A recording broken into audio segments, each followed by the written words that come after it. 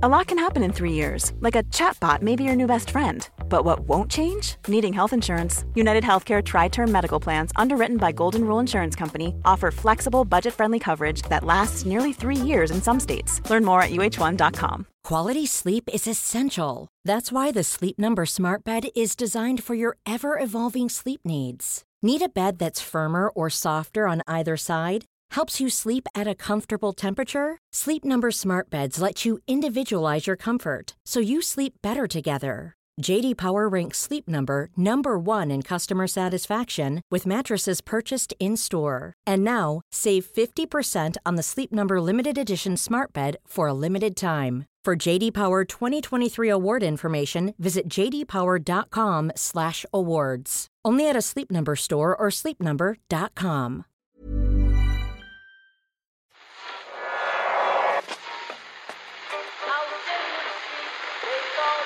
What is that? That's the second time it's gone off. They never go home, those boys. That's... Yeah, they have asked for that, really. Well, you can laugh. It was the World Cup. I'm a little bit of an idealist, but having said that, I want to be like me. Well, you don't know what you're talking about. What did you know? I managed to stay alive for 6 years. I'm going to need it there. I'd say it to your face, not say it to you now. Come down Swansfield and we'll see them, won't we? What you doing down here, you shawny man? Hello and welcome to the Irish Times Second Captain's Football Podcast ahead of the opening weekend of the 2016-2017 Premier League season, or as Arsene Wenger has dubbed it, Ken, the World Championship of Managers. Yes, that's what it's all about. Football is a game in which two men aged between 40 and 65, well, maybe even a little bit older, in some long-serving cases, stand and in a dugout and then give interviews. And that's why we're all tuning in. There was a time when the arrival of a player like Paul Pogba for a world record fee, or the chance to see if Zlatan can prove himself to the apparently very demanding English football public, they'd be the stories of the pre-season previews, but not so much this time. Well, the Zlatan signing happened ages ago, so nobody's really talking about it anymore. And the Pogba one has dragged on for so long that it's kind of just boring at this stage. But every second preview I've read frames it around these kind of terms, that it's all these superstar managers pitting their considerable wits against each other, including the one we're about to do later on with Miguel Delaney. Yeah, well, exactly. I mean, this is what is most fascinating. It certainly seems at the moment, until the actual football starts. Yeah, well, that's the thing. Well, you've got no football to talk about. This is what you talk about, and I mean, the reason the managers kind of have such prominence has to do with it's for structural reasons, really. The way the game is covered, it's not necessarily because they're the most important people in the game, although that's the way that you would think that's the way you would think it is, based on following the media. The thing is that they're the ones who have to speak to the media all the time. They're the ones who are there all the time. Players are just on the field maybe twice a week at most. It's also because we do seem to have a collection of some of the most charismatic managers of recent years. Yeah, obviously so in the case of someone like Klopp, Pep Guardiola, in a different kind of a manner. You've got a bunch of these guys, and obviously they're all bunched together in the Premier League. Most of these exciting people. It's actually incredible when you think about the managers involved. Yeah, and I mean, and it is really, I suppose, where the real cachet of the league is at the moment, given the woeful record in European football over the last few years. The fact that the top players all seem to play for Real Madrid, Barcelona, Bayern Munich.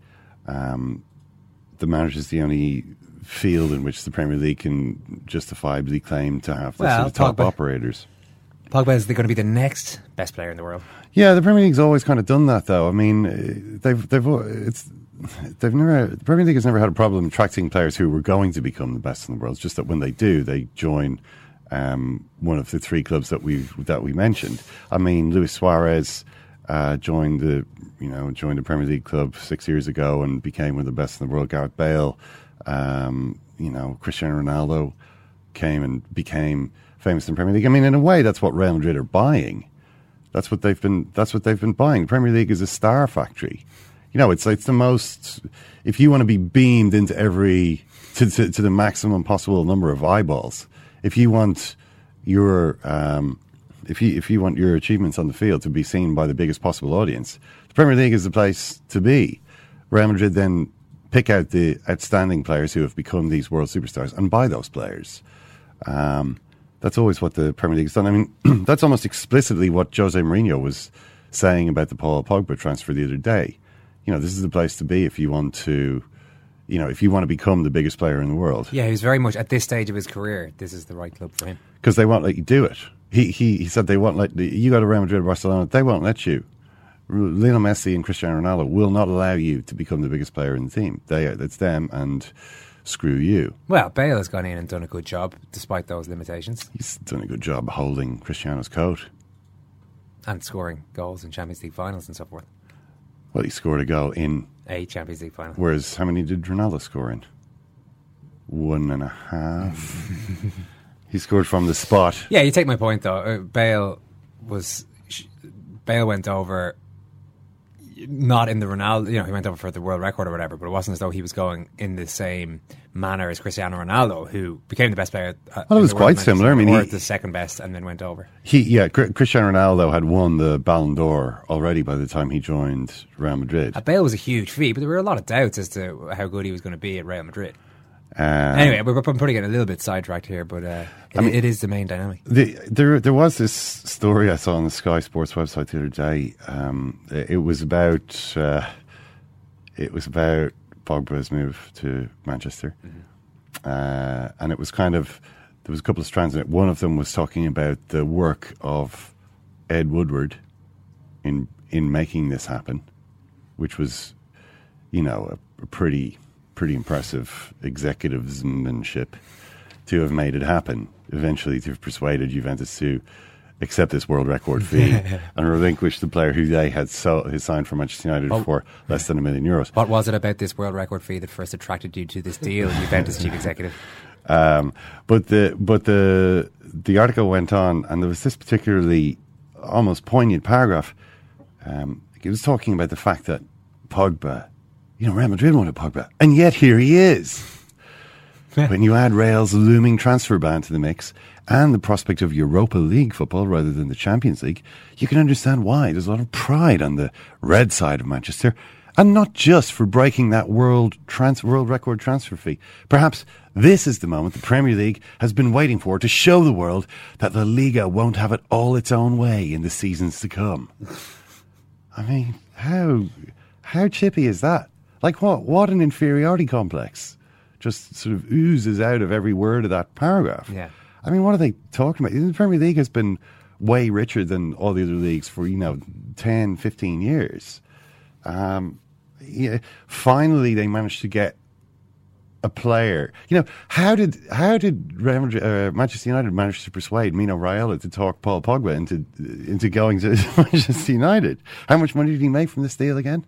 I mean, is it the biggest agent commission ever? Maybe only Neymar's father. Neymar's father, remember, received €47 million or this is the payment when he joined the Barcelona, and I'd say that record will stand for a long time. But Mino Raiola made more than £20 million from this deal.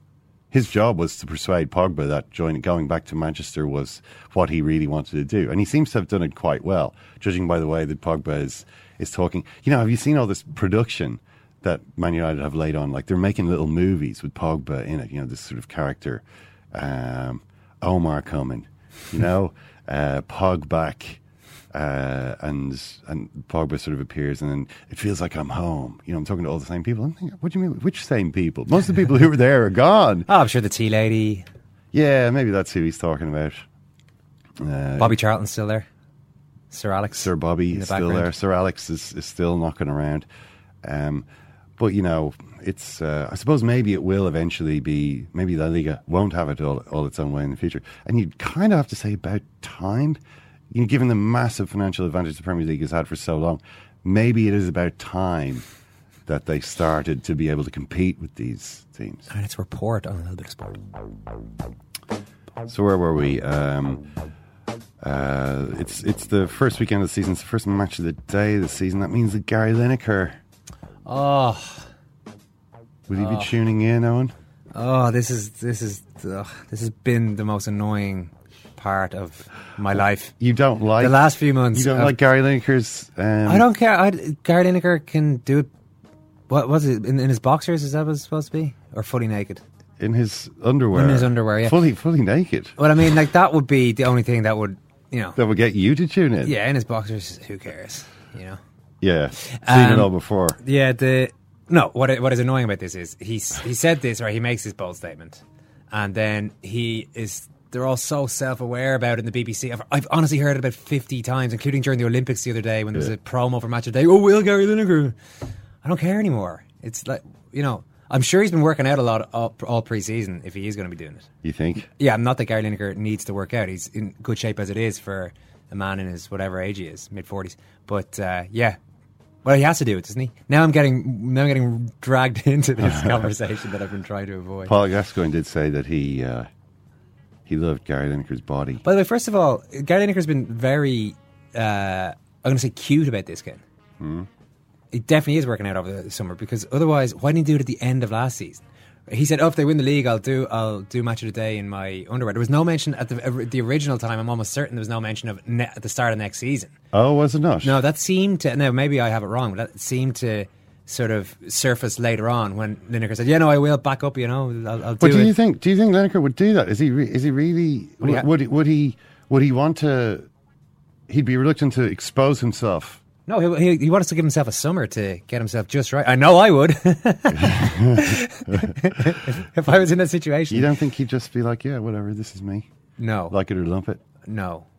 He's a man who looks after his physical appearance. Yeah, but he's sure he works out all the time anyway. I mean, what's he going to do? I mean, what else does he have to do? But it's just right after the Olympics, you're seeing all these perfectly sculpted bodies on Gary Lineker's probably very impressive physique. Just doesn't look that good. No, he'll look like yeah, exactly.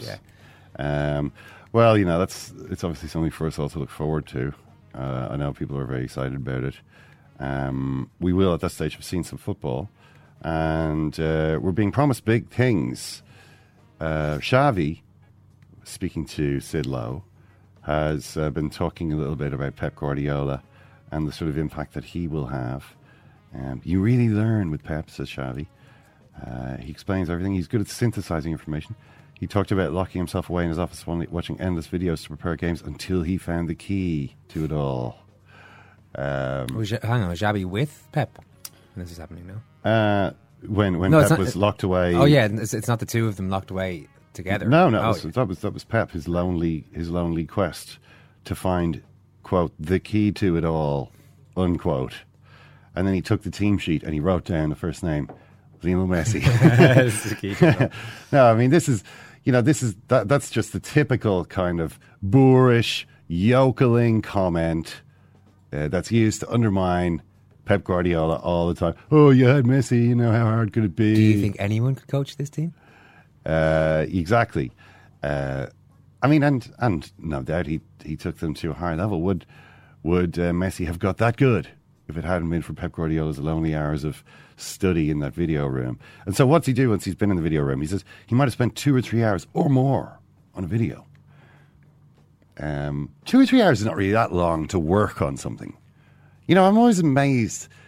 People in football sometimes talk about like this sort of slavish devotion or the sort of the intense labour that goes into things, and then mention a figure of time. Hang on, like that's...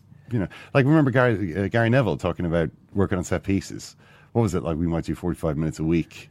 Real hard work. Like, just okay, right? It's maybe that their time maybe just goes by a little slower for top footballers. Their nervous system is so highly attuned that everything just seems to take a little bit longer. That's how Messi can do those nutmegs. It just seems to happen in slow motion. There's so much more happening in the same unit of time that for him to spend, for a top football player such as Pep Guardiola in his day, to spend 2 or 3 hours is like me spending 2 or 3 months. Yeah, a 90-minute game feels like a full day for a footballer. Yeah, I mean, and it just, they don't realise how long it's taking. It's just to plebs like us that time is speeded up to such a degree that we can't even see the ball, never mind control it or knock it effortlessly through the legs of James Milner. Or whoever it is. But anyway, Pep, he does 2 or 3 hours. When it came to showing it to the players, it wouldn't last more than 10 minutes. He doesn't weigh you down with it. He's heavy going in the demands, but not on the amount of information he gives you. Video would focus on aspects of the game, precise details. He analyses how you can attack your opponents. They would reveal where the space can be found. Behind the defensive pivot, for example. Where else would the space be? I mean, there's only a couple of places it could really be. Out wide. Behind the fullbacks. In the channels. Behind the defensive pivot. You know, sort of around the penalty area. You know, it's more detailed than that. I mean, we shouldn't mock in this way. It's, you know.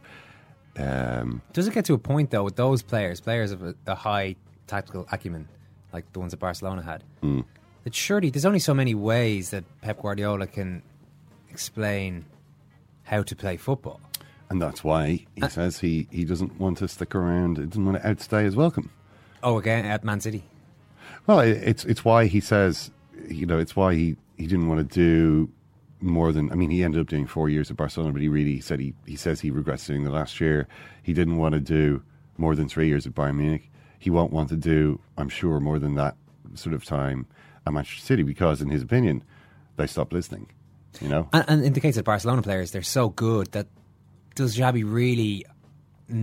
Surely it is pretty instinctive by the end of 3 years. He knows exactly what is required of him from the manager, and the words are just like, you know, you're hearing a teacher ram something home for the 14th time. That yes, we know, we do understand what you want us to do. Yeah, but that's where other aspects of it come in. You've got to try to make strange. You know, you've got to try and spice things up a little. You got to try and keep the magic in the relationship by just making little changes. And as Xavi talks about it in terms of a religion. Pep once said if he could play with 11 midfielders, he would. If he could have 100% of the ball, he would do that too.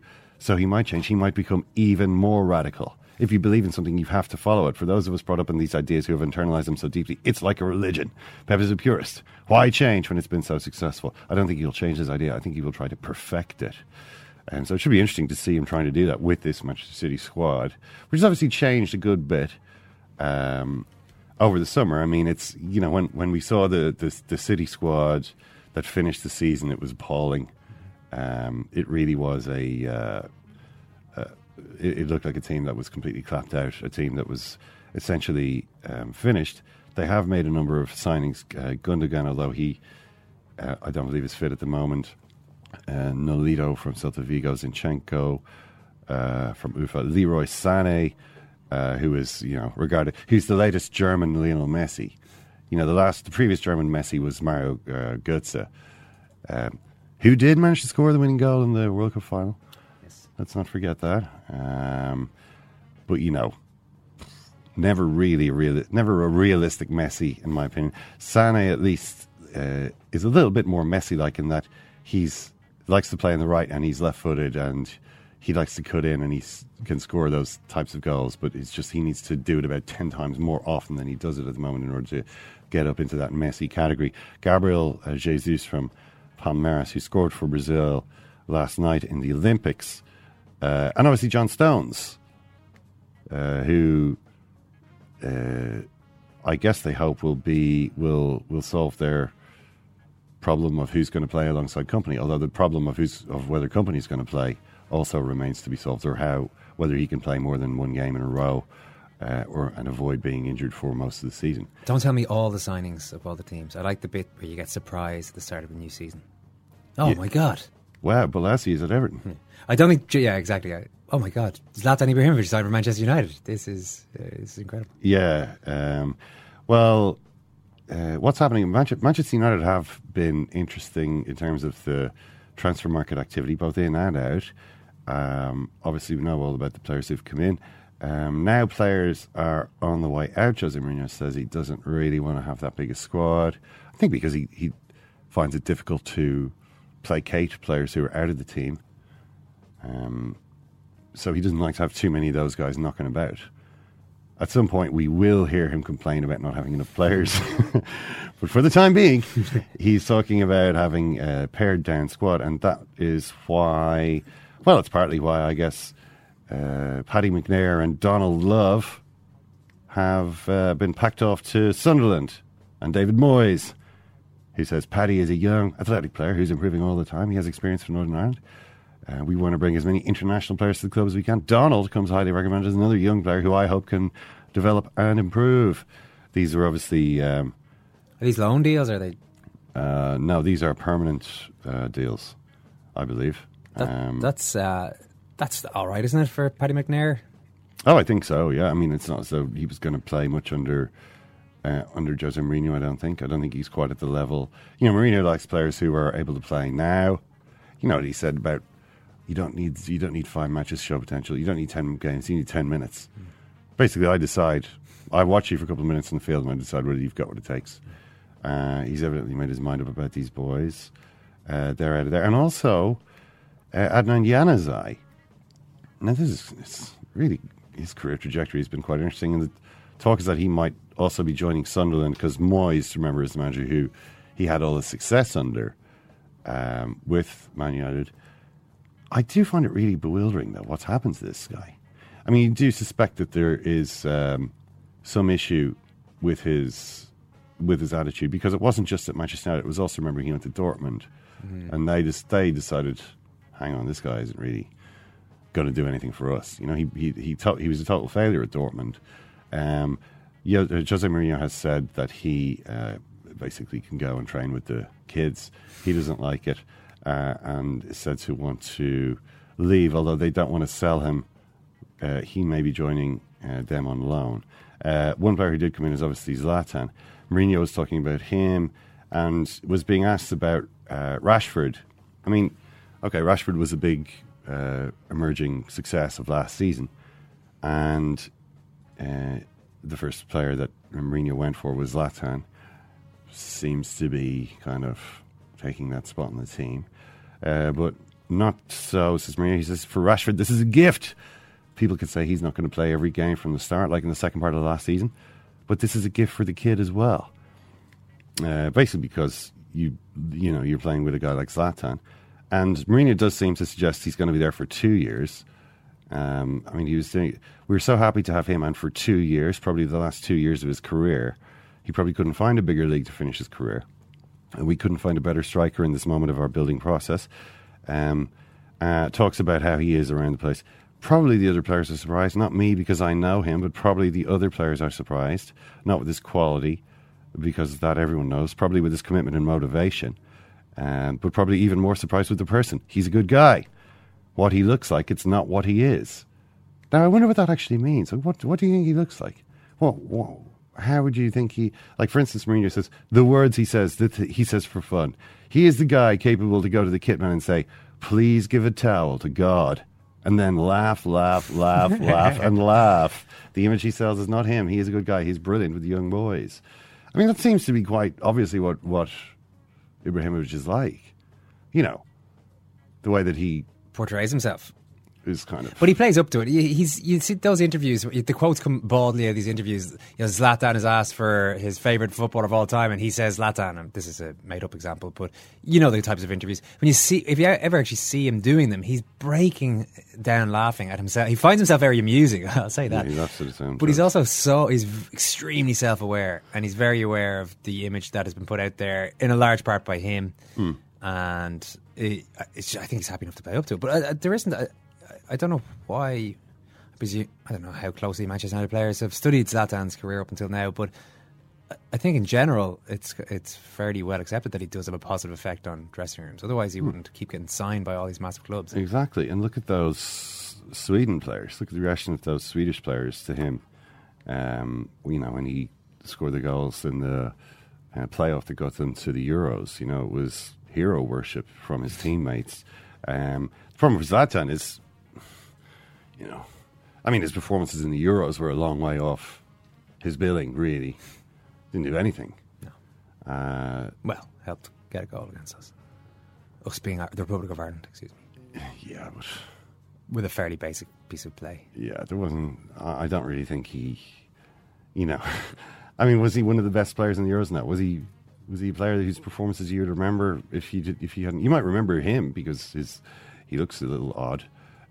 Big, walking around in the field. He's a, memorable, unusually proportioned player. I mean, he would, you would certainly have noticed him if you were watching it on TV as a casual viewer, because the camera showed him every couple of minutes his increasingly perplexed expression as he kind of failed to influence the game. I mean, that's the difficulty for him at the moment. But, in terms of getting on with everybody, I don't think that's been a problem. Speaking of getting on with people, who better at it than Jose Mourinho, manager of Manchester United? According to Hans-Joachim Watzke, the chief executive of Dortmund, there was a question that a lot of people were asking around European football, and that was, have Hans-Joachim Watzke and Jose Mourinho fallen out? Have they been asking this? They have. Because the signing of Henrik Mkhitaryan at one point reached such a pitch of bad feeling that Mino Raiola, agent to Mkhitaryan and all the other big signings at Manchester United this summer, was reported to have thrown a chair in frustration. However, Hans-Joachim Watzke says that, in fact, Jose Mourinho's attitude throughout the whole thing was incredibly chilled out. He said to me, "In the end, you decide, and however this pans out, the most important thing is that our friendship doesn't suffer because of that. There are more good players than good friendships." And he is absolutely spot on. We've been friends for many years, and I've always kept in touch. He was referring to a visit that Mourinho made. He went to watch a Dortmund match in February. And I think that is interesting that Mourinho would do that.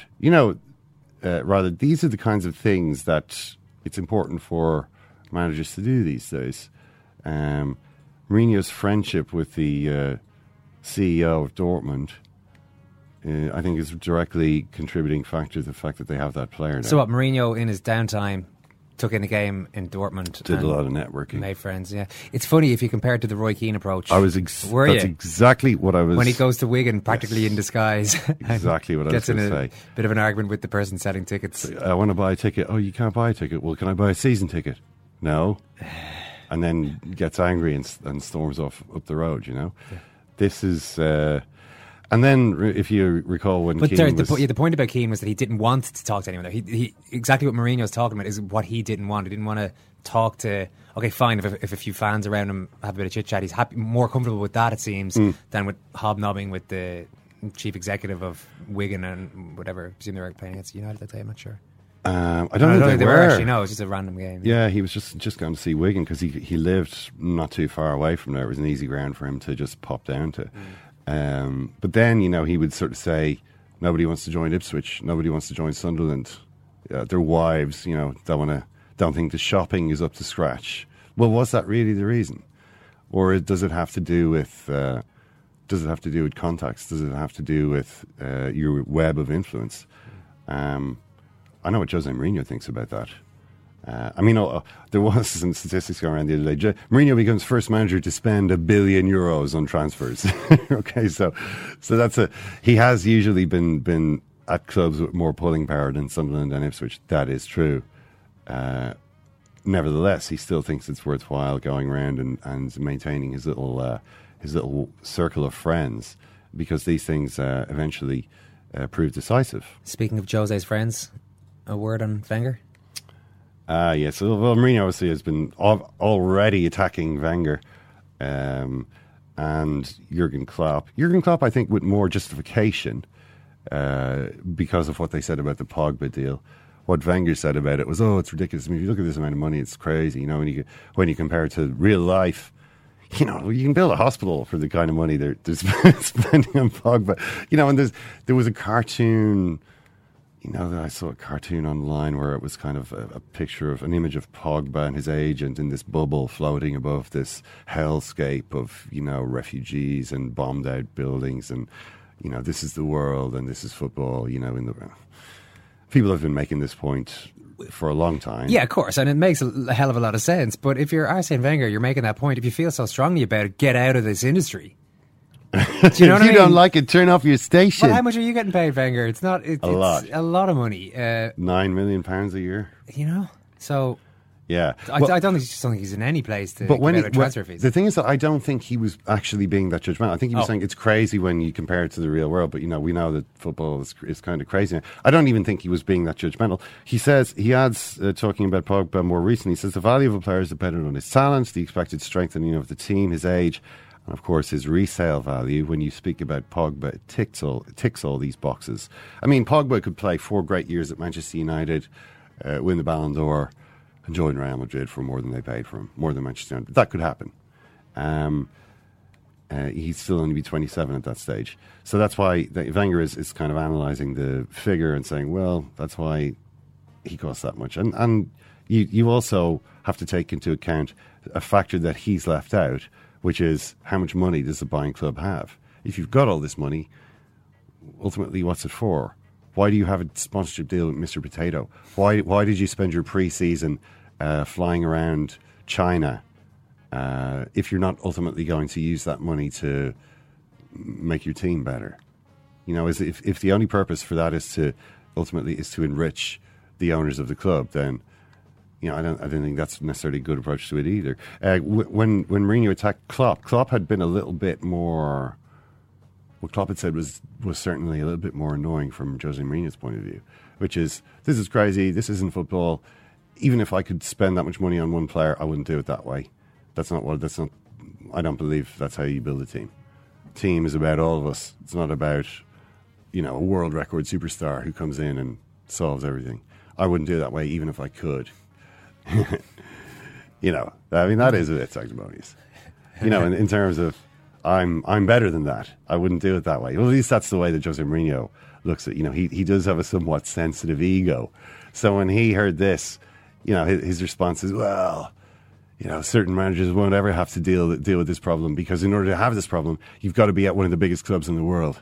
And at Manchester United, we're the kind of club that can do this. And a lot of other clubs, you get managers who won't ever have to be in this situation because their club is not on that level.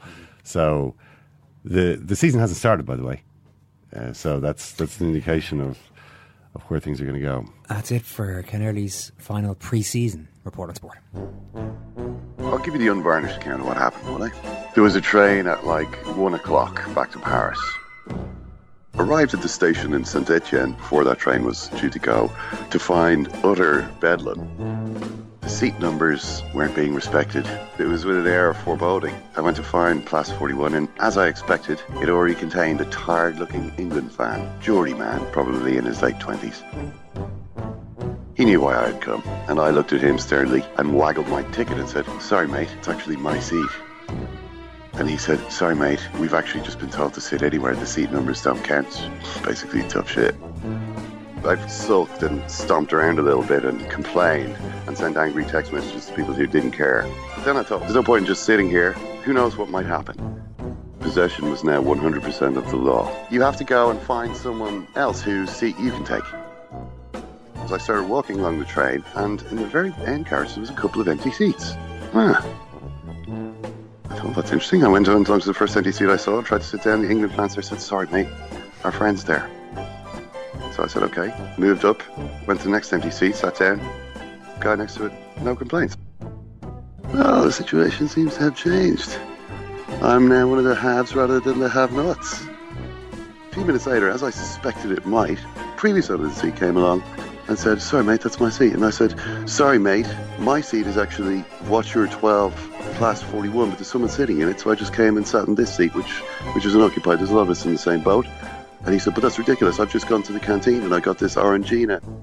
And I said, "I know, I'm really sorry. It's really unfair. The system is a total shambles." He walked away saying the word tosser.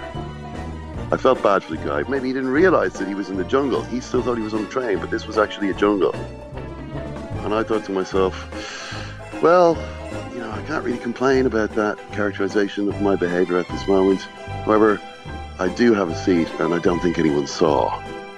All right, let's continue our hyping up of the Premier League with Miguel Delaney. Miguel, are you excited?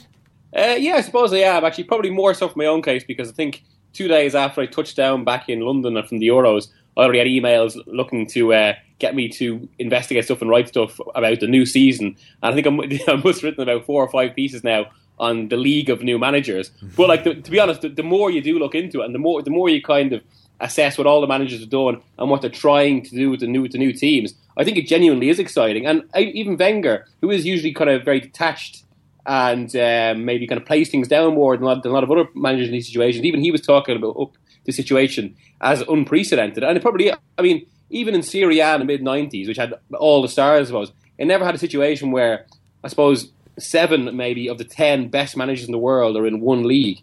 And it's almost going to be as unpredictable as last season, given how last season ended, but in the opposite way, because whereas last season was so forgiving and there was so many teams that looked so slack, particularly Man City, say, whereas this season we have kind of a series of managers who are infamously demanding or famously demanding in everything they do. So we're going to see so many teams think pushed to the limit. Now, maybe a lot of those teams aren't going to be perfect yet because so many managers are kind of early in what they're trying to do. I think even Conte, you can see with the Chelsea team, they're not anywhere near where he'd want them yet.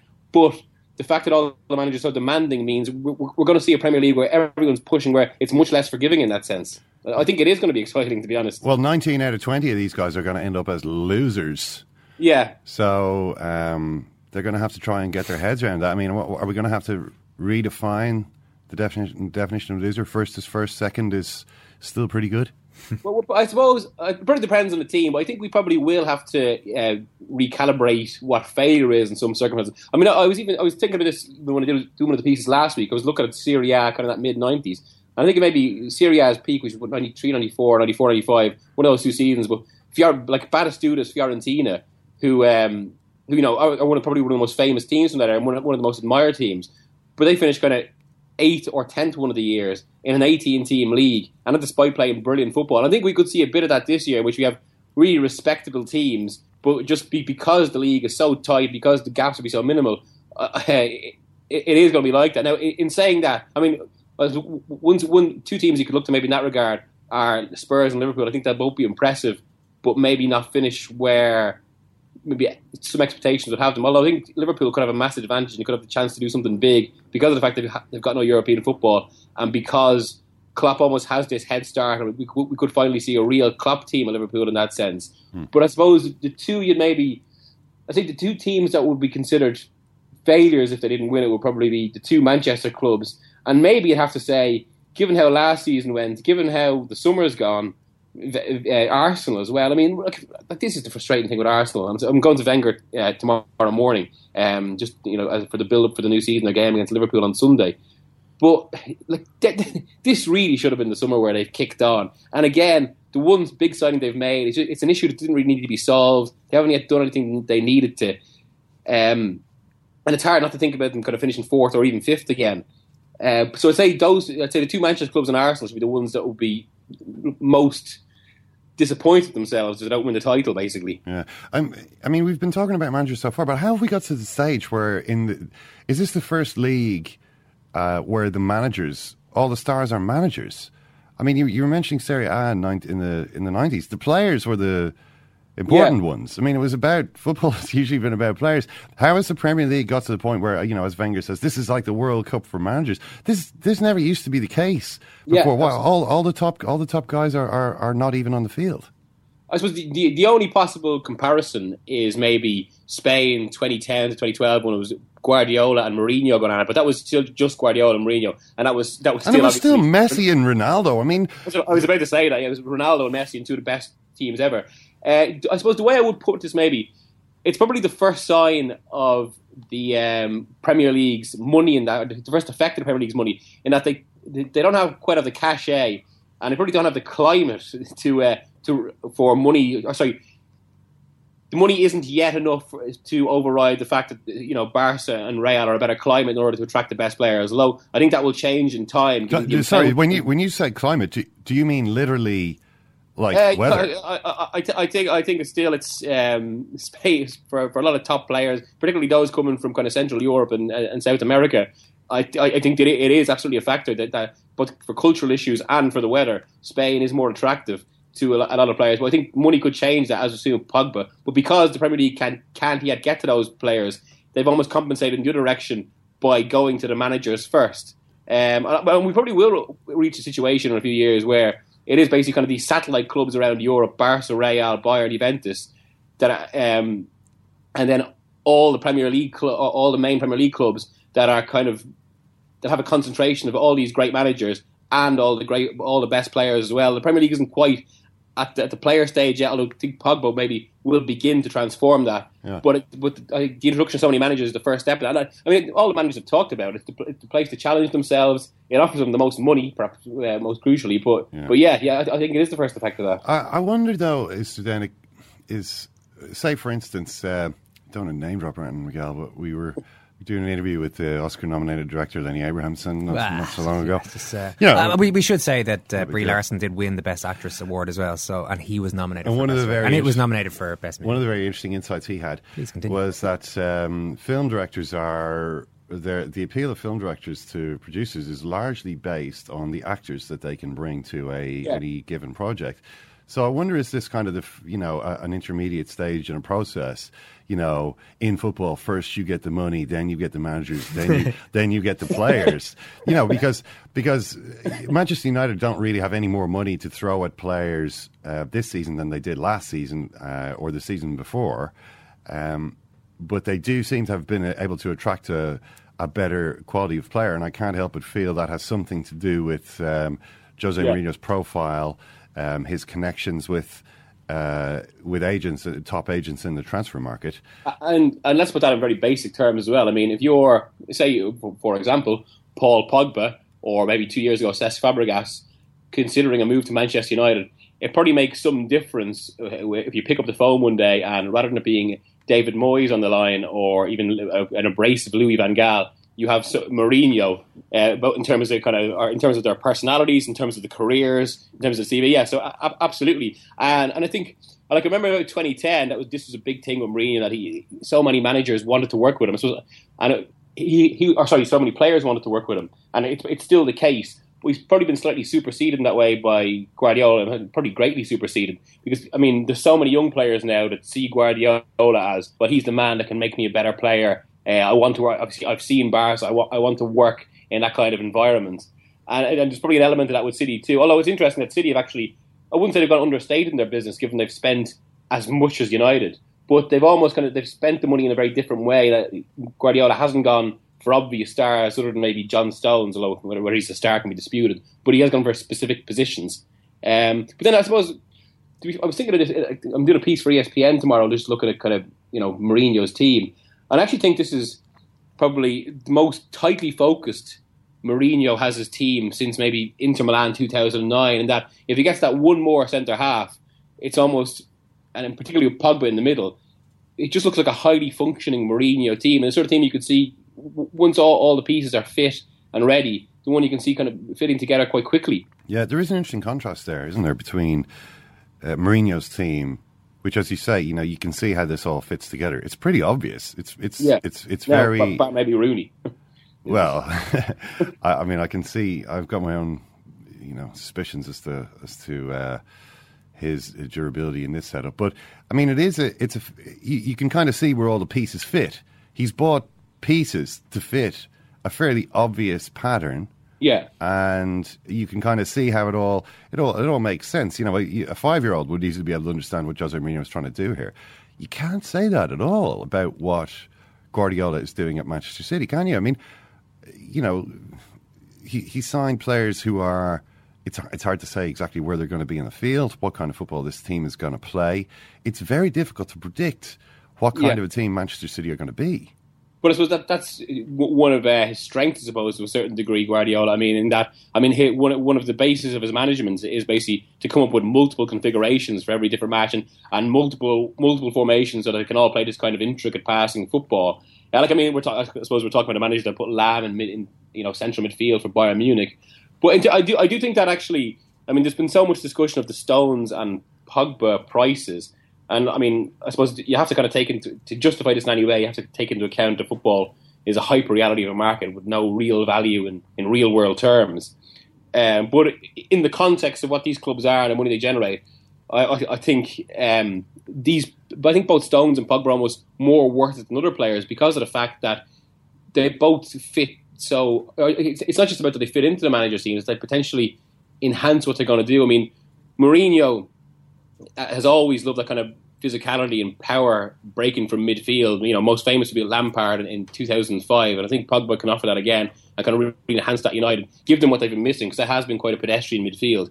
And with Stones, I think, there's a lot been made about his lack of defensive qualities. Even been talking to coaches and scouts who say it was one thing when he was growing up, you just knew he was never a brilliant tackler, but he is a sensational passer. And if you look at the way Guardiola's played football with both Barca and Bayern, the players charged with the defensive duties, not usually the centre halves. It's usually the defensive midfielder, like a Mascherano, who'll drop back in between the centre halves to do most of the destroying. And one of the centre halves' main job, particularly with Gerard Piqué, say, or Jerome Boateng, is actually to start moves, so to fundamentally be a brilliant passer, and that's what Stones is. So I think you can see logic there.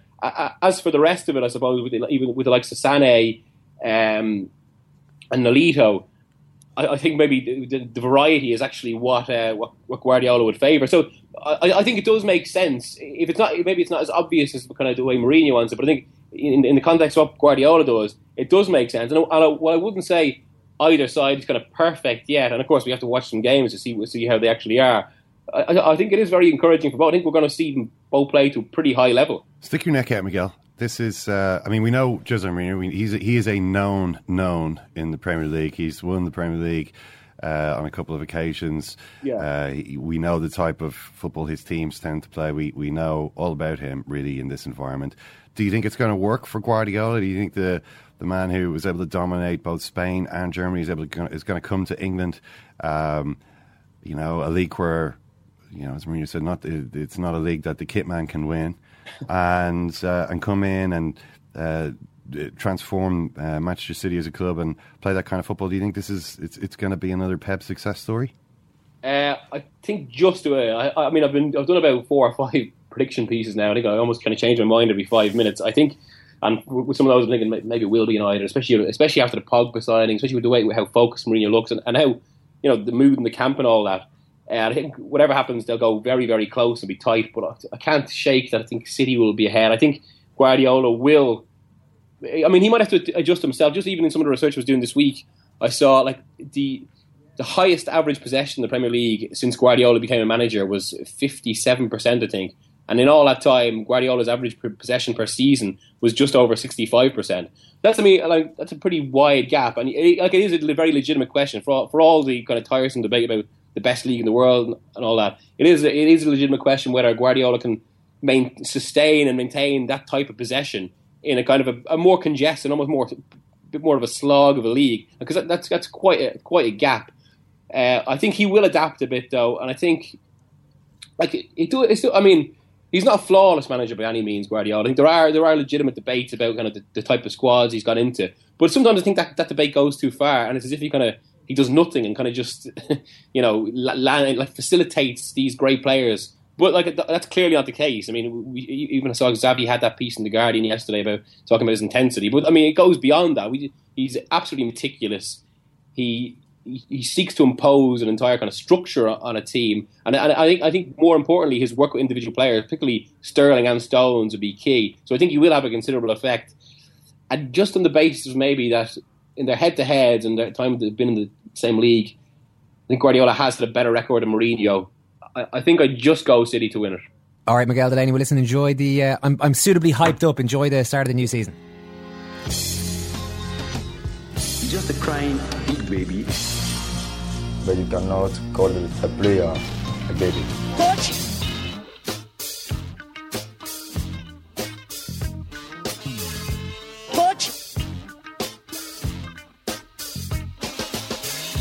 Which is the game you wanted victory, but it didn't happen. What happened? I want victory for every game. Where do you think you got it all wrong today? Which is the game you wanted victory, but it didn't happen. What happened? Well, it's just the nervousness. You look frustrated on the pitch. Which is the game you wanted victory, but it didn't happen. What happened? You wanted victory. Well, I wanted victory. Which is the game you wanted victory, but it didn't happen. What happened? Where do you think you got it all wrong today?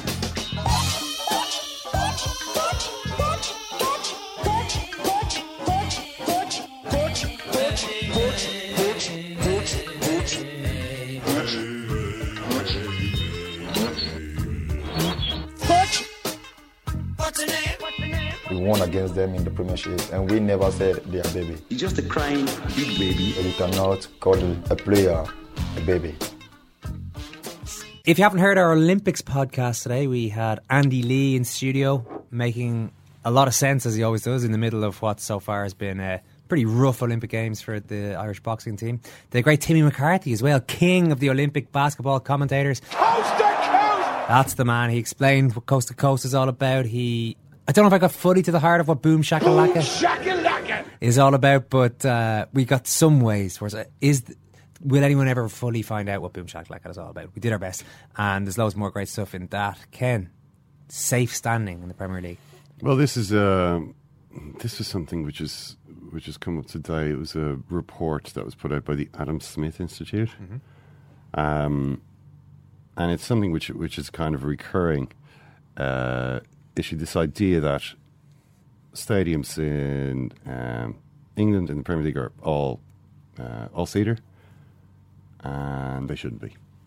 Basically, the main points of the report are insisting, okay, first of all, the recent inquiry doesn't find standing responsible for the Hillsborough disaster. By contrast, poor management and policing are judged the culprit. Many other recent stadium disasters have happened despite all-seater stadia. Advances in seating technology, stadium management make safe standing a plausible option for sections of UK football stadia.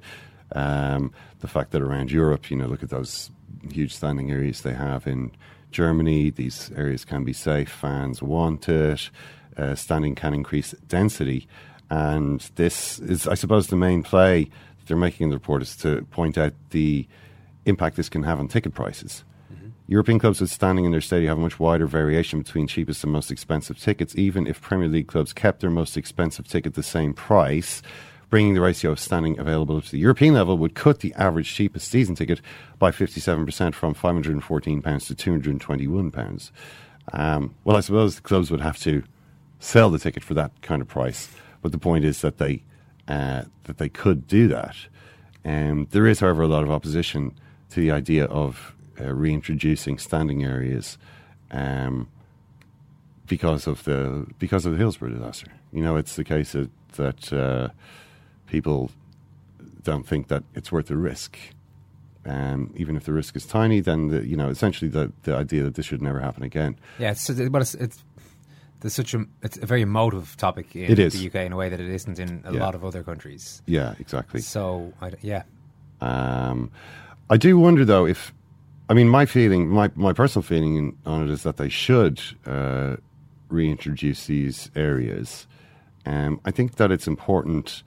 I think that they've got a problem. I think they have a problem with the sustainability of the ticket prices at the moment. They have a problem, I think, with the sustainability of the game as a spectator sport, which isn't apparent at the moment, but I think will start to become apparent, because the problem is that it's a generational problem. You look at the crowds in the Premier League now; they're older than they've ever been. Like how many 16-year-olds are going necessarily 17-year-olds? Very few. Only those with rich parents. It used to be something that people, because it's a habit that people get into. It's a thing that they get into. Oftentimes, it's not really even a lot of fun. It has to be kind of a part of your. It's like a thing that you do. It's part of your routine, and if it's not, if you don't sort of grow up with that, then I don't think you're likely to get into it. I think it is going to be increasingly difficult. There's a sort of a complacency about the idea that people will continue to want to do this with their time. There's a lot of other things you can do with your time. It's the extension of that whole issue. Why can kids no longer trap a ball? Why are kids all obese and unable to play football? It's the level of computerized games. The level of computerized games is out of control. So people can kind of see how that is affecting the sort of participation rate or the number of hours spent by kids playing football. It's just that's one of the. It's not the only factor, but it's one of the factors. People can see that clearly in that case. That's also the case for almost everything. Essentially the range of leisure options has increased to such an extent that going to a football match isn't necessarily the wow, what a sensory overload, getting up into the stadium, seeing that sward of green grass, being surrounded by the electricity of it doesn't have quite the same, appeal. But does the Premier League care if it loses some, say, a 17-year-old supporter decides, I was being brought by my parents for quite a long time. It was a good family occasion. I'm now, 17, 18. I'm just finishing up school, going to college. I can't afford to go to these football games, pay for it by myself. I'm not going to bother going, but I will ultimately, when I can afford it, get myself a BT Sport subscription and watch loads of Premier League on TV and buy the jersey and do all that kind of stuff. Does it matter that much to the Premier League keeping record attendances and full houses and all that kind of thing, or are they happy enough as long as people are watching on TV? Oh, absolutely. The attendance is the full stadium is so important. Really? The full stadium is absolutely crucial. Who wants to watch a match that people can't even be bothered to turn up to watch in the local area? You know the feeling that you have when you're watching a match in a half empty stadium. It's just like, why am I watching this? Do you not? So it's not so much. So the most important thing for the Premier League isn't so much that clubs get gate receipts through full houses. It's how the spectacle looks on TV. It's the fans are, to a huge extent, the product. Yeah. The fans are the backdrop. The fans. There is nothing like the sight of a full stadium of people who are really into things to make people who are watching just by the herd instinct. Beach volleyball in the Olympics in Rio. A lot of the other events are look a little bit half-hearted. Like I saw the rugby sevens. Yeah. You know, there was very few people at the game that I saw. But yeah, you watch the Copacabana and it just feels like. I don't think beach volleyball is quite the national sport of Brazil, but it's pretty big over there, and everyone's into it, and automatically you want to watch it. It's social proof, and I mean, a lot of the charm of Borussia Dortmund is based on that huge yellow wall that they've got. You know, it is an awe-inspiring sight to see that. Now, the Premier League doesn't really have that type of thing at the moment, but could potentially have that. More the issue is though I think about the sustainability of the crowds, the fact that you need to attract a wider range of people. You need to get people into the habit of doing it. Those 17-year-olds might graduate one day to being fat cat 45-year-olds sitting in the corporate section, drinking wine and stuffing themselves with goose liver. That and paying even more money. That might happen, but they can have a wider range of fans than they currently have. That's my 2 cents on that. Yes, your 2 cents. Now I want your predictions before we go. Kennerly's season predictions champion. No, maybe top 4, building up to number 1. That's the way to do these things. Number 4. Who are the teams? Who are the teams involved? Well, okay, so I'll give you the. It's so difficult to say. Well, okay, there's no big 4 anymore. Is there a big 5 or 6? Okay, so you've got Leicester City, Ken. Yeah. I'm going to throw Arsenal in there. Yeah. Manchester United. Yeah. Chelsea. Manchester City. Liverpool. Tottenham. Have I mentioned Arsenal? Yes. I've mentioned Arsenal. Leicester are staying. I'm going to keep Leicester in the mix. It's up to you to take them out of the top 4, if you so wish. I think the top 4... And there could be a Leicester. Who knows? It could be a new Leicester, but I don't know who that's going to be yet. So I will go for in the top 4 in no particular order. Well, in particular order from 4 to 1. Extremely particular order. I'll go Arsenal, Liverpool, Manchester City, Manchester United. Jose Mourinho, first year. Well, he's spent plenty of money, hasn't he? Yeah. I can see it. Although then again, Man United finished 5th last season. They're not even really that good. They have made important signings. You see, I don't know if Man City are going to hit the ground running. I think Man City are going to be a powerful team under Guardiola. I don't see how they can't be. They've, with a brilliant manager, who is a magnet for top players in the way that we've been talking about, a huge budget. I just don't know if it's going to happen immediately. The Man City team at the end of last season was so awful. I don't see how he can change that so quickly. With Liverpool, I think the fact that they don't have European football, as Miguel mentioned, is going to be a big advantage for them, as it was for Leicester, as it was for Liverpool themselves in 2014. You don't have this fatigue. I mean, last season they played a ridiculous number of games. They had no consistency, but they were playing Europa League almost every week and got to the final of that competition, got to the final of the League Cup. Tottenham are a team that I've left out. I don't know if they can necessarily replicate what they did last season. I think they might have a bit of a slump. I feel like I'm still leaving somebody out. I'm sure it'll be brought to our attention again, but let's wrap this football podcast up, and I suppose leave you to enjoy the start of the new season. Thanks very much, Ken. Thank you too, Ron. Thanks for listening. We have got that Olympics podcast out now also, if you want to give yourself 45 minutes to an hour to listen to it. I can't remember how long it is, to be honest with you, but thanks for listening to this one, and we'll chat to you soon.